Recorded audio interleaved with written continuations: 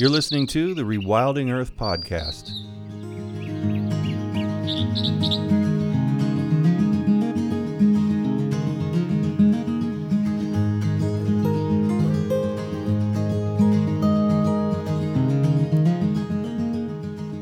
The Rewilding Earth podcast is supported by businesses such as Patagonia, Catula, and Biohabitats, as well as the Whedon Foundation and listeners like you. If you love the work that the Rewilding Institute is doing, please consider donating at rewilding.org. And be sure to sign up for our weekly newsletter while you're there. For over 3 decades, Keith Bowers has been at the forefront of applied ecology, land conservation, and sustainable design. Founder and president of Biohabitats, Keith has built a multidisciplinary organization focused on conservation planning, ecological restoration, and regenerative design. His work has spanned the scale from site-specific ecosystem restoration projects involving wetland, river, woodland, and coastal habitat restoration to regional watershed management and species conservation planning. Keith also founded and is partner in Ecological Restoration and Management, Inc., a restoration construction company providing native revegetation, invasive species management, and coastal restoration throughout the Mid-Atlantic. Keith served on the board of the Society for Ecological Restoration for more than 10 years and on the board of the Wildlands Network for 8 years. He's a fellow of the American Society of Landscape Architects and is a professional wetland scientist. Keith, thank you so much for being on Rewilding Earth today. It's my pleasure, Jack. Thanks for having me. We just had the UN Biodiversity Report come out, and a lot of people are talking about it, which is very encouraging, that it didn't go completely under the radar. What goes through your mind? Because you think about things differently, obviously. Anybody who comes to your site, biohabitats.com, will see that you guys are the picks and shovels and engineers and people who are doing things right on the ground in a lot of different areas. And I wonder what goes through the mind of someone like you when you hear those things, because you kind of are on the front lines. This is what we do at Biohabitats. Our first value at Biohabitats is revere wild nature, and that has a lot of meaning to us.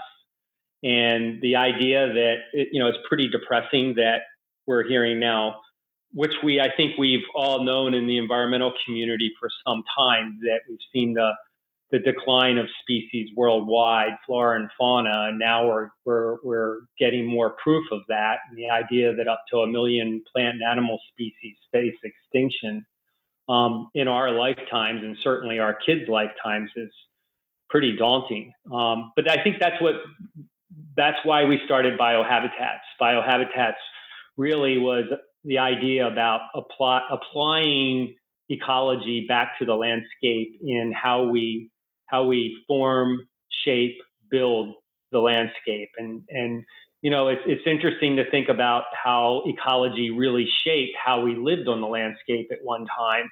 And like many things, we've moved far away from that. And now we're sort of trying to control those processes in the landscape. And we've gotten away from the value that ecological processes and functions provide to us. And so Biohabitats is all about sort of reinitiating that discussion and that idea that in order to have a rich and healthy economy and a rich and healthy culture, you really need to have a strong foundation of ecology, ecological processes, ecological functions, and a really healthy, sound, and vibrant environment. And so we need to think about, my favorite term that I like is restoring the future, right? We can't go back and restore the past. We need to think about how the future is going to shape the landscapes that we're in and the habitat for species, and how do we begin to restore that? So even over my short career in the fields of ecological restoration and being a restoration ecologist, we really had to rethink what we're doing out there, and it's provided a real challenge for us. Inherently, we need to restore ecosystems to conserve and restore biodiversity.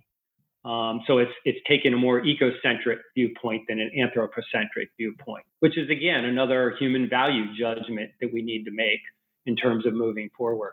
Have you run into any problems with the idea that we may not know enough, or we have a lot more to learn about actually putting pieces back together? We don't even pretend that we think we know. Okay. It is extremely complex. while I think there's been a lot of great advancement in the science and studying ecology, the idea that we think we know enough to put it back together or to heal it in a way, we're still learning all the time. Yeah. And there's infinite interaction that happens out there in the landscape between flora and fauna and biogeochemical cycles and all the rest, that it is really complex and we're still learning. To give you an idea, we do a lot of salt marsh restoration on the East Coast, the West Coast, the Gulf of Mexico, where we're doing coastal restoration. And in some ways, people say, well, that's relatively easy to restore because you're dealing with tides and you're dealing with elevations where several inches make a difference in terms of what plant communities can survive there. And on the East Coast, it's Spartina alterniflora, which is the dominant plant that we find in our coastal salt marshes. And a couple inches high or a couple inches low, it won't grow. So if we can get out there with our survey equipment and grade the site and restore that profile, we can be almost 100% sure we're going to reestablish that Spartina alterniflora marsh. However, when we start looking at soil samples and we start looking at all the macroorganisms and microorganisms that inhabit that type of marsh, we have found, coming back 20, 30, 40 years later and comparing it to our reference natural marsh, that we're not even close to final restoration on those projects, where the plants may look good, but it's still not functioning the same way that a natural marsh is, right? So from a macro scale, sometimes we think we are doing great in our restoration, and by far we are compared to where we were 20 or 30 years ago, but we still have a lot to learn out there. And I kind of think about it as, I'm a licensed landscape architect and we have licensed engineers in our office. And, we're required to get a license by the various states to practice what we do because it's about the health and safety and welfare of people. Yet we can freely go out and tinker with an ecosystem that's infinitely more complex than a bridge or a building or a handrail for a walkway. And yet we don't need really any certification or license to do that work. And so it's interesting to think about the complexities in restoration ecology and ecological restoration. And I think we would all be the first to say that we still have a long way to go in the field to get it really right. What an incredible picture, this angle, this picture that you paint, that we have been tinkering and taking things apart and throwing pieces away to a machine. We have no idea how it truly works. I mean, do you take comfort in the fact that when a project that you're working on is you're working on a restoration and it's attached to something that's still in good shape, because there's that missing link that you're not really sure, you bring it up to a certain level, but it's not still right, but it's benefiting from being next to or surrounded by something that is more intact, that helps it to recover fully? We'll take any win we can get there, right? And I think part of it is, the more you know about ecosystems, then in some ways, the more depressed you get about what you're seeing out there and what isn't quite right. But that being said, we take a lot of pride and satisfaction in knowing that we're really trying to advance the latest science and the application of restoration ecology out there. And again, we may not get it right all the time, but we're still learning an awful lot and contributing back to the science and back to the practice. And there are times where we'll go out and do a project and I'll go back 5, 6, 7, 10 years later, and I'm just amazed at how well that restoration has taken place and hold. And, we also do a lot of monitoring for various government agencies and other clients on the success and sometimes the lack of success of our projects. So we try to get a better understanding of how how they're working or not working, and that's extremely valuable as well. I was going to ask too, in relation to that, you must hang out with a lot of people like yourself. You guys probably have your own conferences. Does it seem like the need for you, companies like yours, is growing, as one might assume it is, given the fact that people seem to be getting more serious about the myriad issues that we're talking about? It's hard to talk about this in a macro level because you guys then get on the ground and actually do these projects, which one might seem very small in comparison to the larger need. But I just picture a lot of kids going into school and saying, I want to be like Keith. I want to do this stuff. I want to be a part of this. And I also picture new companies developing, yours expanding. Am I being too optimistic? No, you're not at all. To give you, there's been some recent economic studies done, and just to throw out some quick numbers there, that one study looks at the ecological restoration market as a $9.5 billion market annually. $9.5 billion, which is fantastic to see. And there's another study out there that worldwide, it's a $25 billion a year restoration industry. And in fact, some of these studies say that the restoration industry now employs more people than coal mining, logging, or steel put together. So if we think about how restoration is expanding and the need for and the advocacy for restoration, I think there's a lot of hope out there. And we're certainly seeing that in terms of our business and in terms of the other firms, not only in the United States, but around the world that are beginning to practice restoration. I was lucky enough and honored to be on the board of the Wildlands Network for about 8 years. And the reason I found the Wildlands Network was I was also part of the Society for Ecological Restoration, or SCR. And if anybody's interested in restoration, they should certainly either join or at least look up SCR. And I was on the board of SCR and served as their chair for 2 terms, and found out about rewilding as I was involved in that organization. And that's how I got associated with the Wildlands Network. And so there are industry conferences, industry groups out there that are really leading the way in restoration. And the UN declared 2021 to 2030 the decade on ecosystem restoration. So around the world, we're starting to see the idea of restoration and what some people are calling the restoration economy begin to take off. Including what you guys do, but also maybe you could broaden the scope a little bit. What are some of the possibilities out there? I didn't know we might go this way, but it seems like we must, because I want to make sure that people are properly inspired and guided to the right places.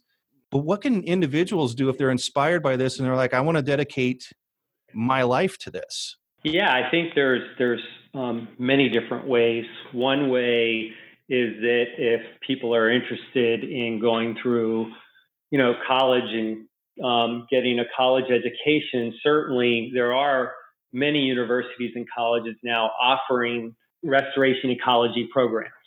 So, 4-year or master's or PhD programs in restoration ecology. So that's one avenue people can take. To give you an idea, the types of backgrounds that we have here at Biohabitats, we have fluvial geomorphologists, soil scientists, foresters, arborists, ecologists, conservation biologists, landscape architects, ecological engineers, civil engineers. So it really varies because restoration requires all those those biological and physical disciplines. And so it really takes a combination of people with different backgrounds, different expertise to come together to work on restoration projects. So if we're doing a coastal marsh or river restoration, we might have a hydrologist that's providing us with all the information on hydrology and how water flows through the landscape. We might have a geomorphologist that's talking about how land forms under these flow conditions. We might have an aquatic ecologist that's that's providing expertise on the flora and fauna of these aquatic systems. We might have a soil scientist.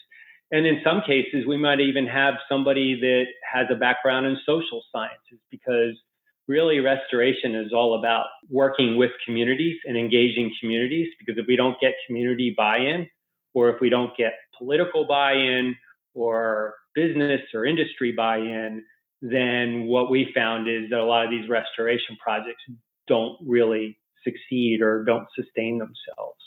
And then another big avenue, I think, in the restoration field is it takes a lot of people to implement these projects.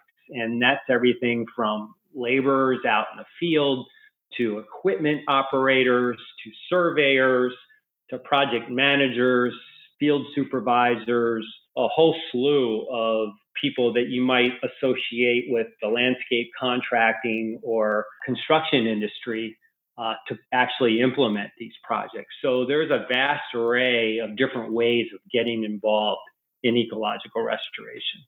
No wonder it's such a large economy. The numbers that are projected are so large. It makes sense now.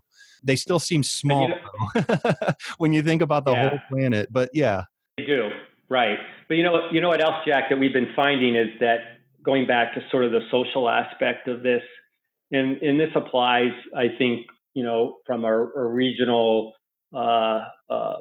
continental scale in terms of rewilding all the way down to maybe a local scale, is that it really does take community buy-in. It takes community engagement.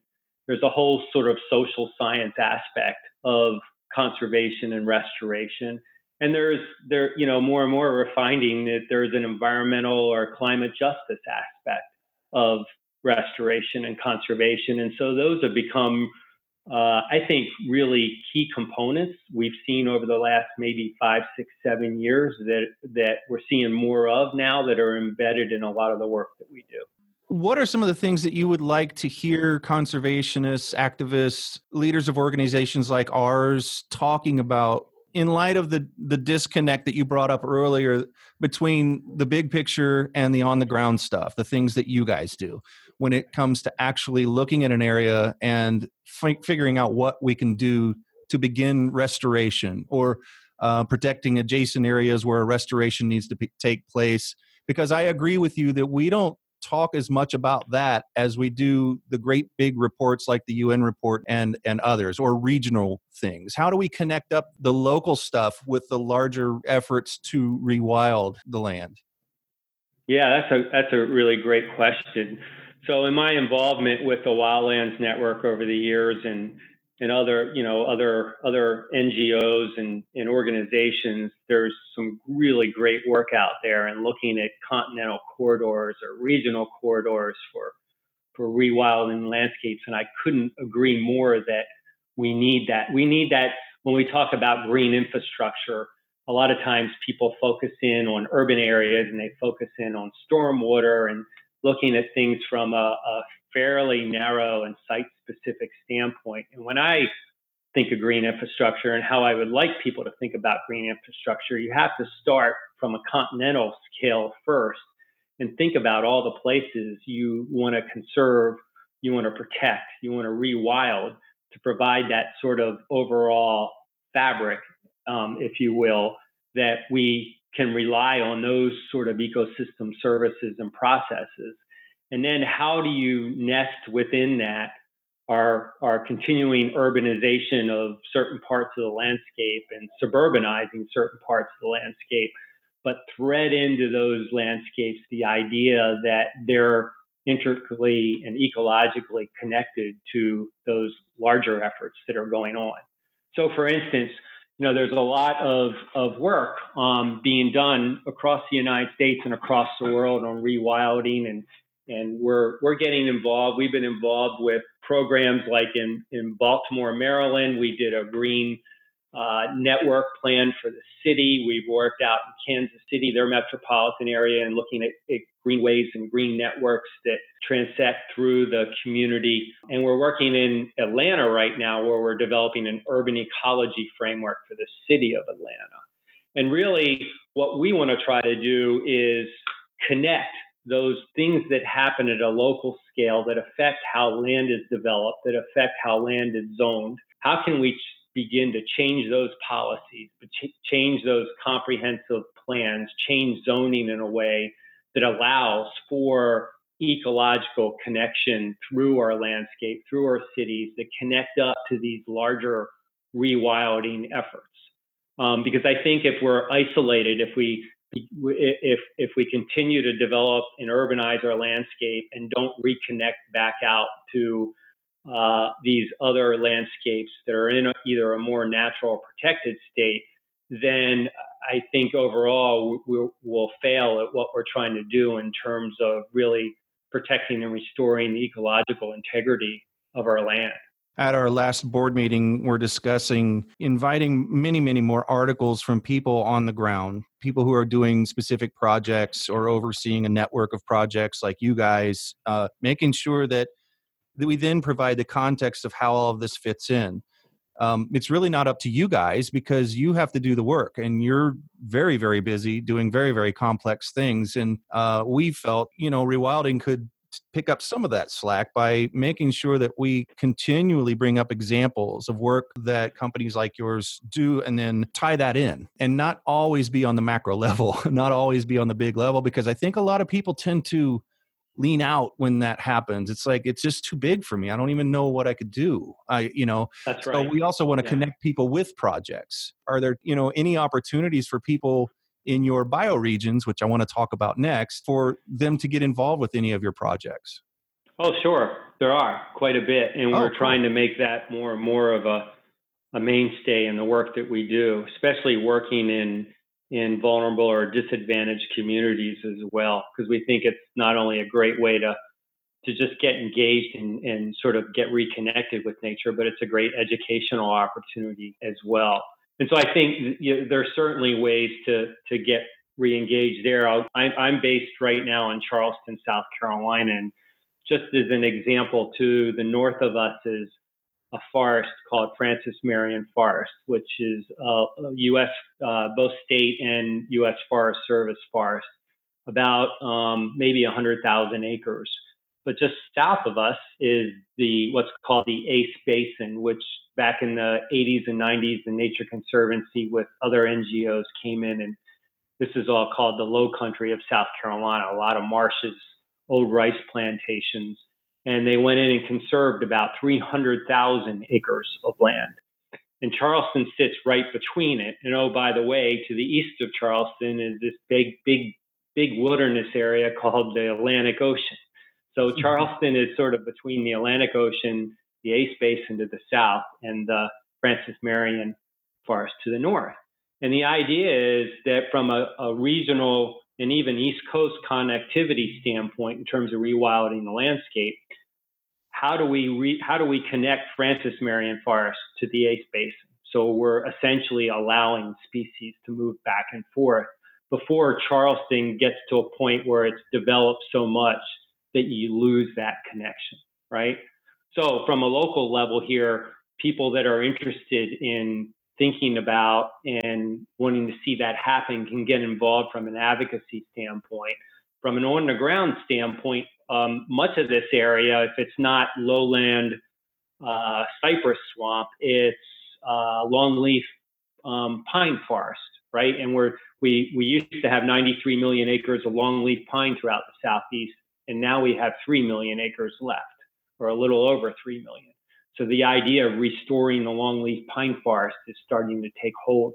And there are all kinds of volunteer opportunities to get out there and help restore longleaf pine forests. So I would say that no matter what part of the country that you're in, there are opportunities to help restore prairies or longleaf pine forest or coastal marshes, or even, there's efforts underway in the Rocky Mountains and other areas to restore alpine meadows and alpine lakes. And so there's certainly opportunities for people, both from a professional standpoint and or a volunteer standpoint, to get involved in these on-the-ground efforts.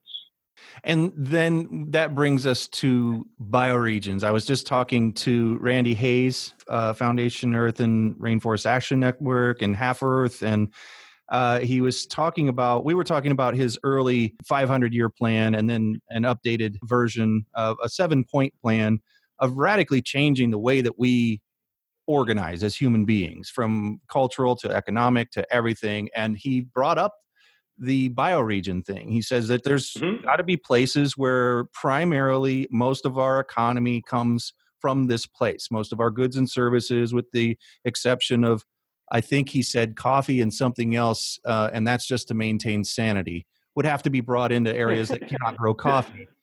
But it was really interesting to check out your site and realize you guys don't have, I mean, you have a field office in Philadelphia, but you don't say the Philadelphia office. You say the Chesapeake, Delaware Bay bioregion.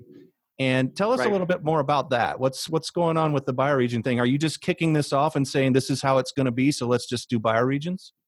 No, actually, when I founded the company back in the early 80s, I forget what I was reading at the time, but the whole idea of, and it might have come out of permaculture or some other readings about the concept of bioregions, that just like you said, there's this idea that from an ecological and cultural standpoint, it's the reason why certain regions are what they are, right? So it's not really defined by political boundaries, it's defined by those ecological attributes and those cultural norms in that area. So for instance, if you take the low country of South Carolina, or the Sea Islands of Georgia, or the Chesapeake, Delaware Bays in the Mid-Atlantic, or the Cascadia region out in Portland and Washington, it's the idea that people are attracted and have an affinity and can relate to that sense of place of where they are because of again, the ecological and cultural attributes.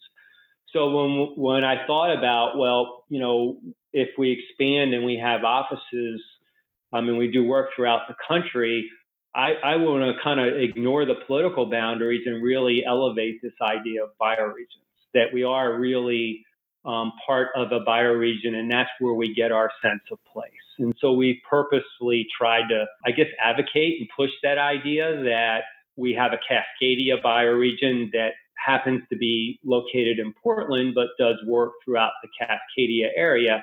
And we have folks there that have either grown up in the area, that have been educated in the area, or spent a significant amount of their career in the area and know that area really well and have certain expertise in that area, right? And it's not that you have expertise in Oregon and it goes away when you step over the line into Washington. You have expertise in that whole Cascadia bioregion. And that's not to say that they have certain expertise that they could export to other areas of the country and it would still be valuable. But the idea that we really want to promote this idea that we are part of the landscape, we are part of the environment we grew up in, the culture we grew up in, and trying to really preserve that and highlight it and celebrate it. And so that's the idea behind our bioregions. And I think overall, it's worked fairly well. We've struggled at times where, just one quick story, we opened an office in Georgia, and it's our Southeast Atlantic bioregion, and we're doing work there. Then we started doing a lot of work in North Carolina, and basically North Carolina said, well, if you're not in our state, we're not going to give you as much work. So, we're saying it's the same bioregion, but we're not politically, part of that state. And so we've had to try to massage and maneuver around to make it fit and make it work, but we're really committed to the idea. I remember back in the 90s and working with Sky Island Alliance and Wildlands Project, rousing discussions over campfires about whether we should be basing our mapping and our planning and all of these things on watersheds. Mm-hmm. And I really didn't understand for a minute exactly what everyone was talking about. And then I got it. And then I was like, okay, this actually makes sense. And it really happens when you cross those state lines, when you're right at the juncture of two states and they have different plans for their land. They have different laws. They have different policies right. from each other. And I didn't think it was as clean as you display it on your site. And I figured that there was probably some things that you guys must have to do to fit into the current, but also keep your idea of place being within bioregions at the same time. So I can't imagine that that's always been a very clean an easy task. And I like that you're helping people to think in a different way about where we live and what all these regions really represent, irrespective of their political boundaries. I think that's exactly it. I think it has been challenging, but it has been fun, and it gets people thinking about it, which is great. Now, you guys are a B Corp, and not a lot of people still know much about B Corps. Can you tell everybody what that means, that you're not a normal, regular business as usual company? Maryland was the first state, I think, in the country to designate a as a corporation, as being incorporated in the state, you can become a benefit corporation. And really, a benefit corporation means that you are not required to maximize your financial return to your stockholders or shareholders. You can balance financial return with social and environmental responsibility and good, right? So it's the idea there that under most states or all states, when you're incorporated and a corporation is required to maximize their financial returns to their shareholders. And, in some cases, companies can be sued for not doing that. So the idea of a benefit corporation is that no, you're not required to do that, that environmental and social responsibility and good is part of the equation of why you're in business. So there's a legal standing of becoming a benefit corporation. There's also a nonprofit called B Corp, and B Corp is a nonprofit that requires people that want to become a B Corp or companies that want to become a B Corp to go through a certification process where you need to submit all kinds of information on how you're governed, what kinds of things you do in terms of social and environmental responsibility. And they rate you on that. And you have to cross a certain threshold in order to be certified as a B Corp. So we did several things. We went through and we reincorporated in Maryland to become a benefit corporation. And we also went through the B Corp process to get certified as a B Corp. And that's really just the beginning, because I think the highest you could score in a B Corp is 200, and I think we're at about 112, and that's fairly maybe a little bit on the high side of normal for corporations to get certified. So there's still more work for us to do in terms of being more socially and environmentally responsible out there. I like to think that our mission of restore the earth and inspire ecological stewardship and what we do as a corporation plays into all that, but also how we govern our own selves, how we actually go about doing the business of restoration. We wanted to make sure that we were walking the talk there.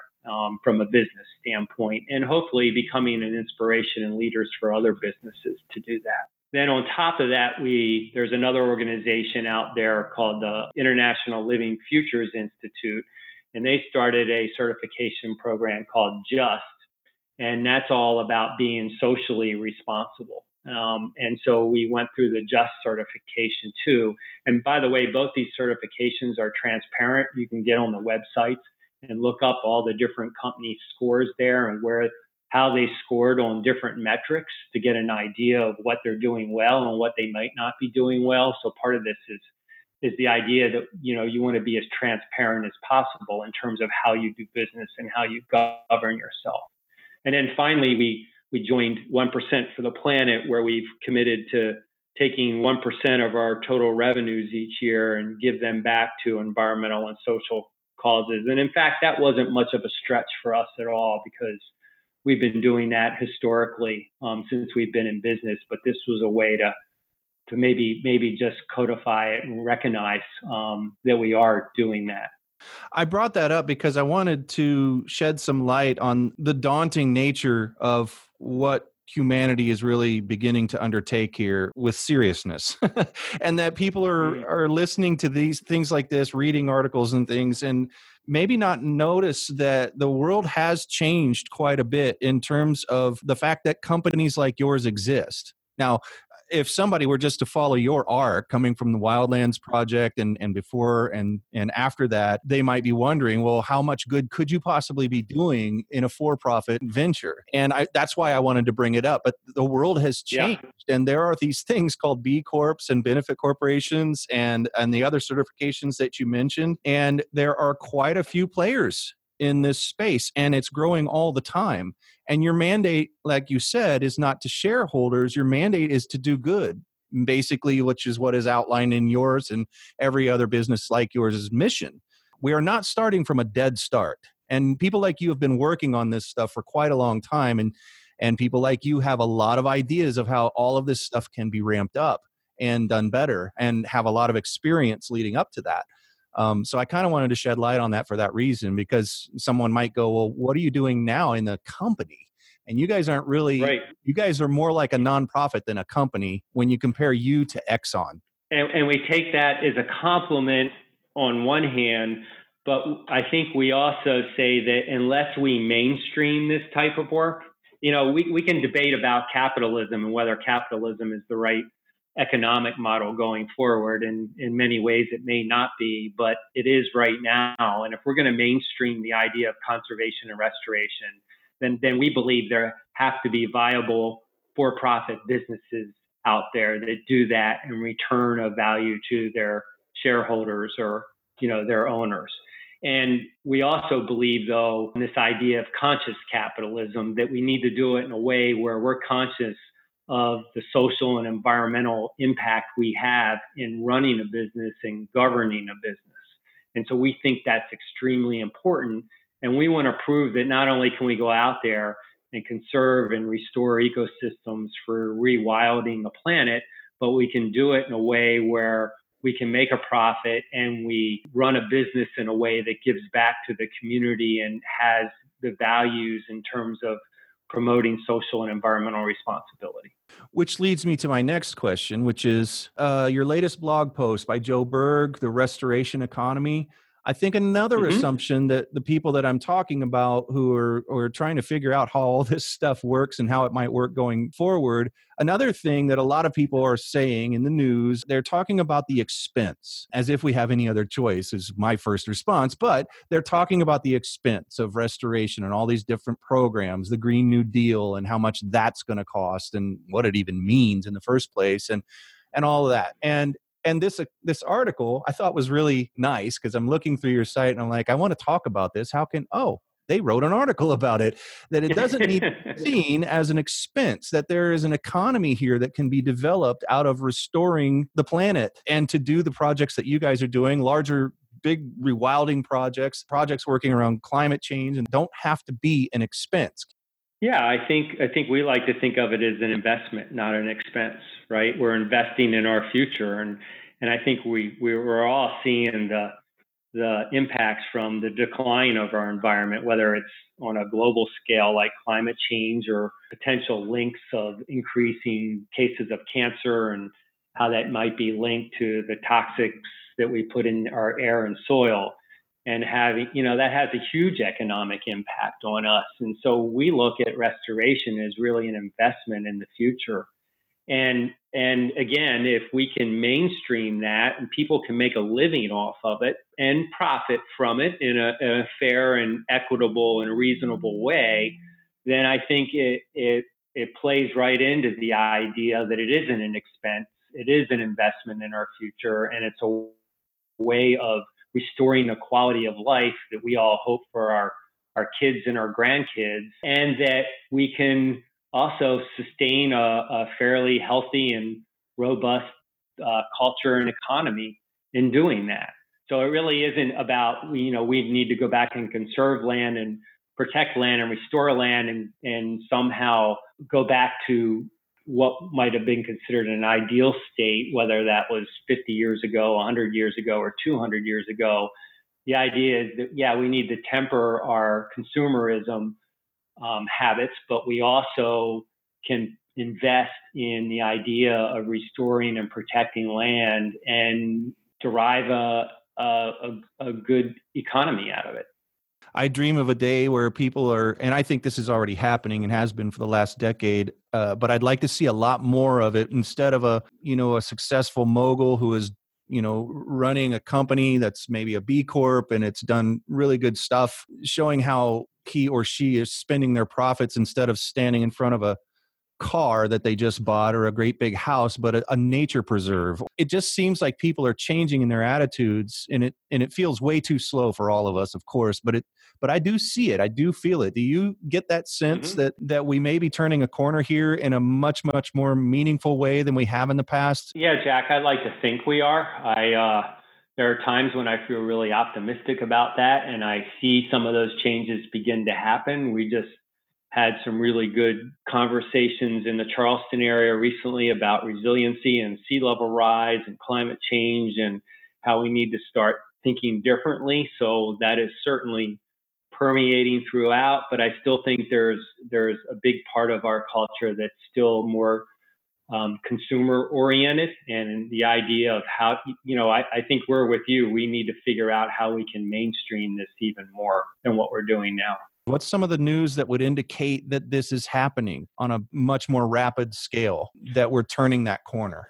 Yeah, I think the idea that we're protecting species and protecting landscapes that need to be protected, that are critical habitat. And the more I read about efforts underway there, the more optimistic I get and jazzed I get about it, both in the oceans and in the land. I think the idea of addressing things like climate change and how do we think about resiliency, not just economic resiliency, but ecological resiliency in the landscape. And those conversations are starting to happen more and more, which is fantastic. The B Corp community is growing, which is great to see. There's still it's still a drop in the bucket out there, but more and more companies and industries are beginning to pay attention to that. So that's really inspiring. Another part of the work that we do that isn't quite related to rewilding, but certainly has an impact. We get involved in a lot of these buildings, leadership for energy and environmental design, and these other buildings called Living Building Challenge buildings, which are basically buildings being built that use zero. They're basically off the grid. They generate their own energy. They collect all their rainwater and reuse it throughout the building. They use materials that come from sustainable sources and are all non-toxic materials. And we're getting more and more involved in that type of work in helping, whether it's developments or universities or institutions, build those kinds of buildings. And so what we sometimes fail to realize is that, to build a building, you've got to go out and mine certain materials, which then you're fragmenting the landscape, you're impacting the landscape from a regional perspective, which plays into the role of making rewilding even harder. And if we can learn to develop in even urban ways with less of an impact on our rural landscapes, the more opportunities it gives us to do rewilding in our rural landscapes. And so even those types of things, we're seeing a major uptick in trend in thinking about how to build more sustainably in cities, which I think, and how to be off the grid more, use less energy, use renewable energy, collect rainwater, recycle wastewater back into buildings as potable water and gray water. And all those things, I think, all contribute to the idea that if we can create these really green and healthy and sustainable cities, then that frees up all this other land to begin thinking about and promoting the idea of rewilding those landscapes. So that's what really gets me excited. And I think we are starting to see those kinds of changes begin to happen. Well, us rewilders might be a little more excited about that than you think, particularly. I tend to have a dour outlook when people start talking about technology being such an important part in all of this, though we know it's going to be absolutely necessary and required. We tend to question who's delivering the message. And why I wanted to go over the B Corp stuff and your background and everything is that I don't have that outlook when I'm talking to people like you. I trust what you guys are saying because I trust where you've been and you wear your hearts on your sleeve. It's easy to look into your company and find out exactly who you are and what you're about at all times. And where you come from really makes a difference and completely colors the way that you approach all of your projects and your general outlook. So I just really appreciate that you took the time to come on today. I think this is really helping to bridge several gaps that we have in our understanding of what companies like you, individuals like you are doing out there, and how it all is part of this big process that we're about to undertake in a way that humanity never has even dreamt before. So thank you so much, Keith, for taking the time to be on Rewilding Earth, and we really, really hope to have you back. Thank you so much, Jack, for having us. It's been great. Thanks for listening to the Rewilding Earth podcast. Be sure to visit rewilding.org to subscribe so you don't miss past and future episodes. And while you're there, please consider supporting Rewilding by making a donation or subscribing to the Rewilding Earth newsletter.